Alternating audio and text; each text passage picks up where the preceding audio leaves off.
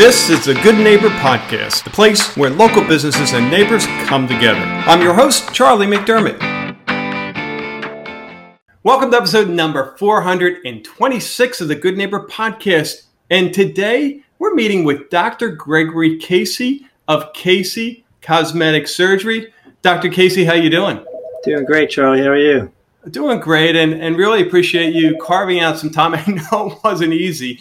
And looking forward to your story here. Yeah, it can be difficult sometimes, and but we got it together, so let's do it. All right. Now, I got to tell you, I spent some time just looking at your background, and I'm wondering if you figured out how to clone yourself, because my goodness, your background is phenomenal, and we're blessed to have you in our community. So let's start. Yeah. Let's start with Casey Cosmetic Surgery. Why don't you share with our listeners the wonderful things you're doing there?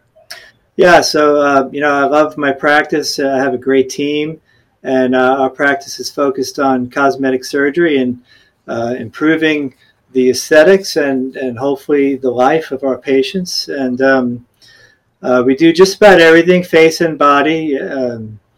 So we generate some really happy patients, and we have a lot of fun doing it. It's absolutely my passion. I think about cosmetic surgery all day with all my patients, and I think it shows. It comes out in the practice and in patients' results, and our whole team has kind of the same focus as well. So it's one of those things where it's not a job, and it's kind of what we want to do every day. So we love it. Yeah. And I would imagine, and I have like most of the folks I bring on the guests, I have no clue about their business. But, my guess, so correct me if I'm wrong, that, hey, it's easy to look at what you do and say, physically, what you do is wonderful and improves the quality of life and all that. But I would imagine also internally, right? Folks probably just feel so much better. Yeah, that's a great point. And the second you said that, it just reminds me of how I've eventually learned how to listen to what the patient wants rather than diagnose every little thing that the patient can present to me and want to change, because typically the patient has their own idea of what their priority list is. And when we start with their number one and then go down the list, we end up with a much happier patient than when I start with my number one problem on the list and go down from there. So you can't improve the patient's quality of life and inside unless you're attending to what they're talking about.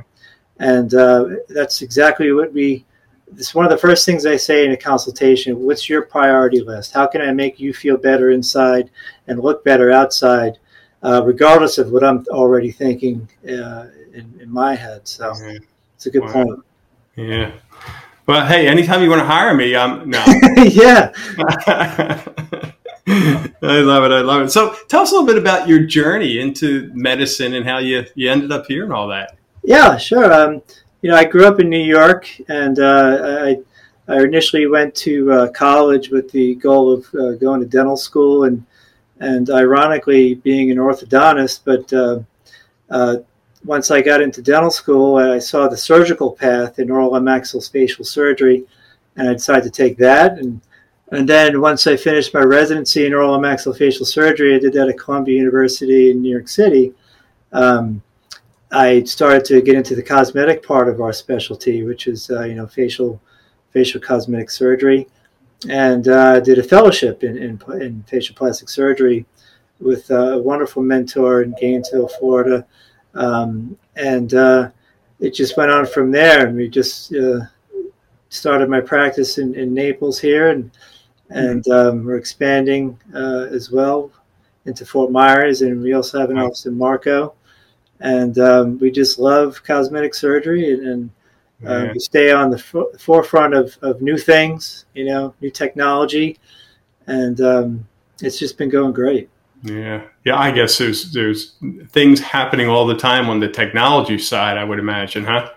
Yeah, and it's funny, I went to medical school and dental school, and you learn so much in that, and even in residency, but you don't learn the technology until you get out and start practicing.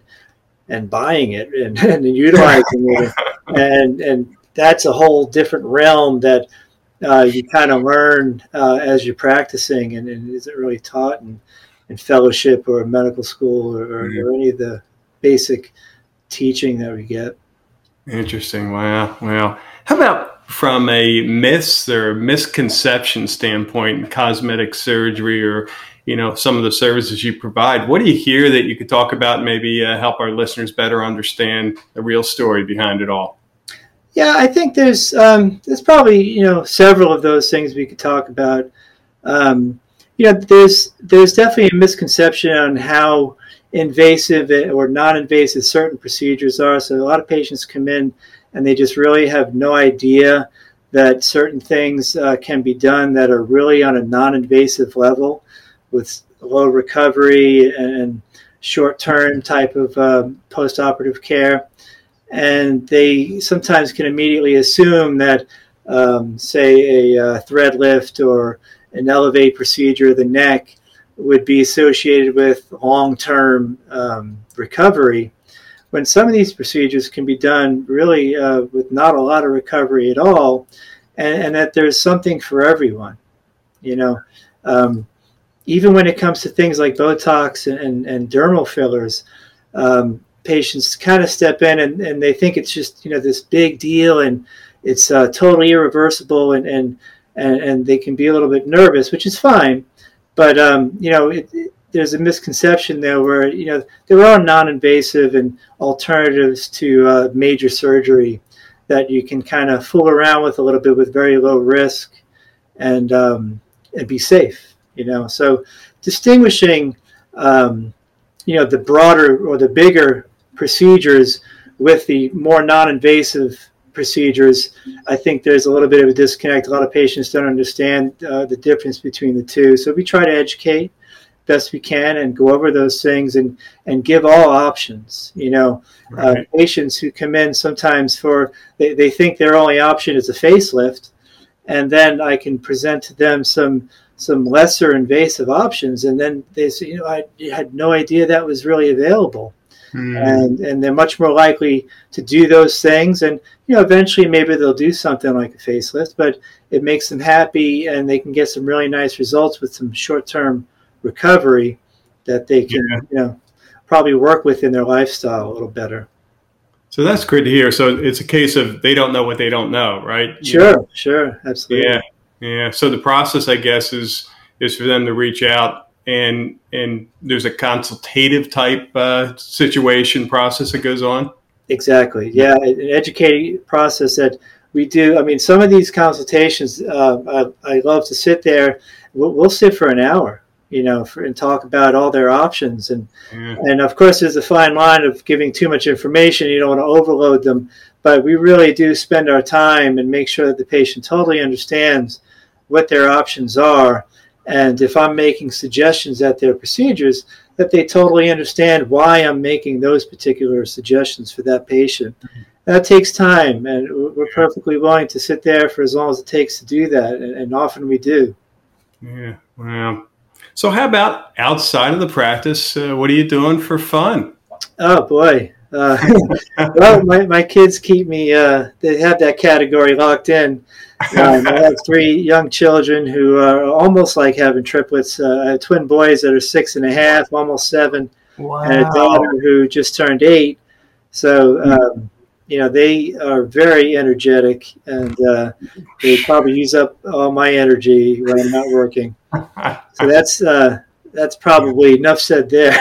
Yeah. Well, otherwise, we go boating with them a lot. They're doing a lot of sports. We keep them very active. We got to burn some of that energy off. So, Right. Nothing better than coming home on a Saturday night and they're ready for bed at 8 o'clock, right? Oh, when does that ever happen? It's turn into 10 o'clock, though. Which,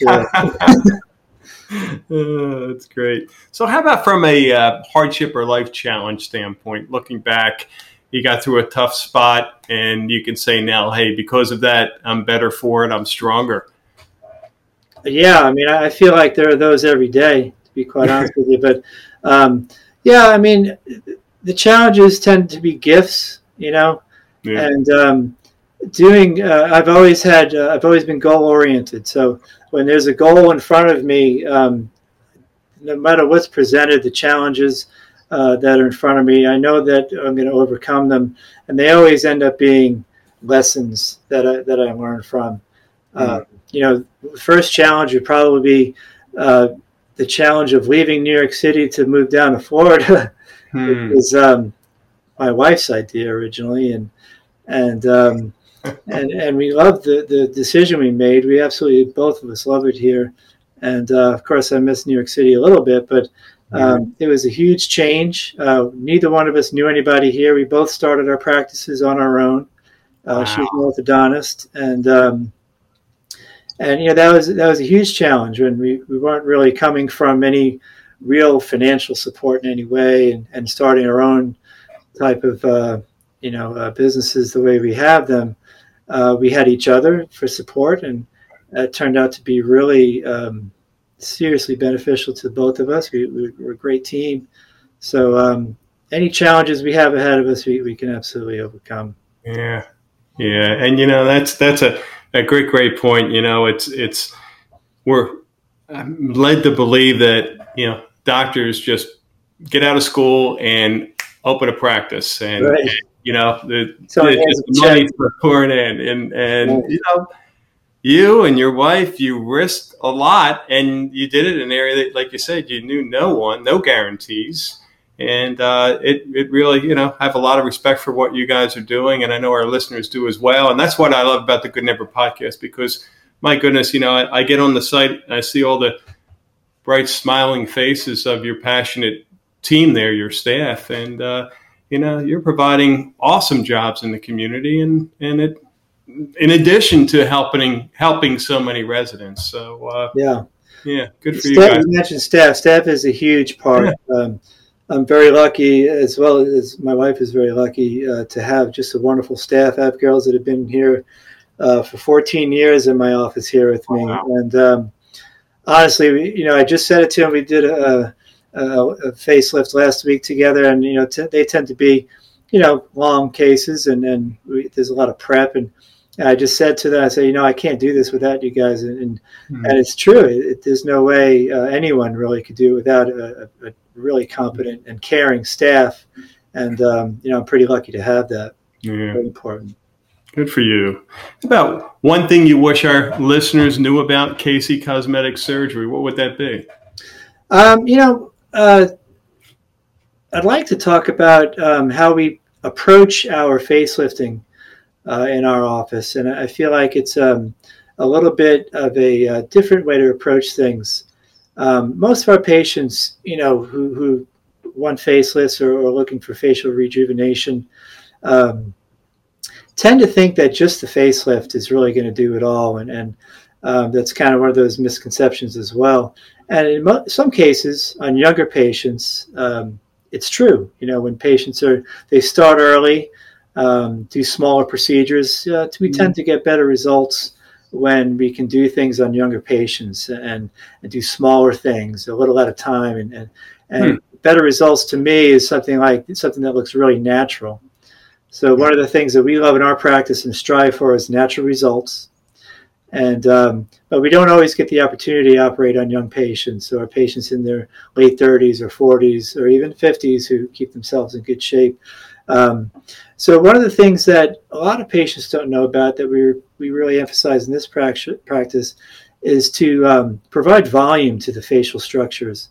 So we can provide a facelift and tighten the deeper tissues and restore youth by doing so, but without volume in certain areas of the face, it's really just kind of stretching skin over, and it doesn't really produce a long-lasting and natural result without volume. And one of the ways we love to do that is to use fat grafting. So we take a little bit of the patient's fat from the belly, you take it from the flank, wherever we can find some good quality fat, and provide volume with the autologous source from the patient, and provide volume after the facelift.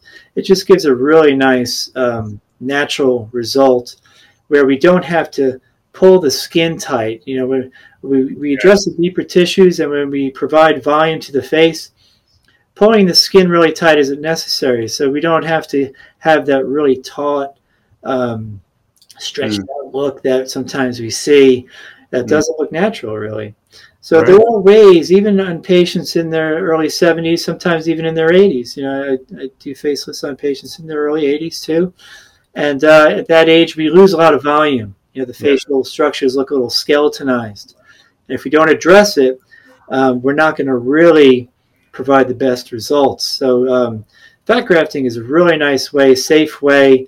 It doesn't require big incisions. I just, use small port sites in the areas of the belly or the flank, remove some fat. We process the fat. It's the patient's own fat. It's very safe. And we can process it to very, very small cells, or we can use the larger cells where the large cells will provide volume, and the smaller cells can provide skin enhancement, where the skin looks more youthful because we've injected small globules of fat in just the subcutaneous areas. In conjunction with the facelift, this looks really, really natural. And it's forgotten about, I think, in a lot of cases. And I see them, that restoration of volume is just kind of ignored a lot of times. And a lot of docs, a lot of surgeons, they kind of just go for the facelift and think we're going to get all the result from there. And a lot of times it can look overdone without restoring some volume. So, we really go for a natural look in our office. We don't like the patient to look operated. Every once in a while, we'll get a patient who wants to look operated. We know how to do that too, and that's okay. But we really focus on a natural, unoperated result, and patients are typically very happy with that. So, boy, that's fascinating. Wow, and makes so much sense. Because I've read about, as we age, what happens with our body, and in particular our face. And Unfortunately, the fat just shrinks, and the fat that doesn't shrink kind of drifts off into the wrong places. So we try to restore that, and we can do that. And it's really important to understand, and I talk about this for every patient, that we're never going to see perfection, and again, that's one of those things that you kind of want to talk about. They're the misconceptions.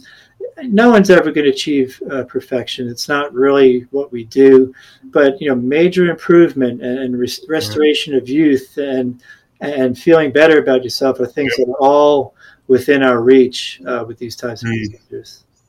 Love it. Well, I know we have listeners who want to learn more, want to get in touch. What's the best way for them to do so? Yeah, you can call the office, at 947-FACE, 239-947-FACE.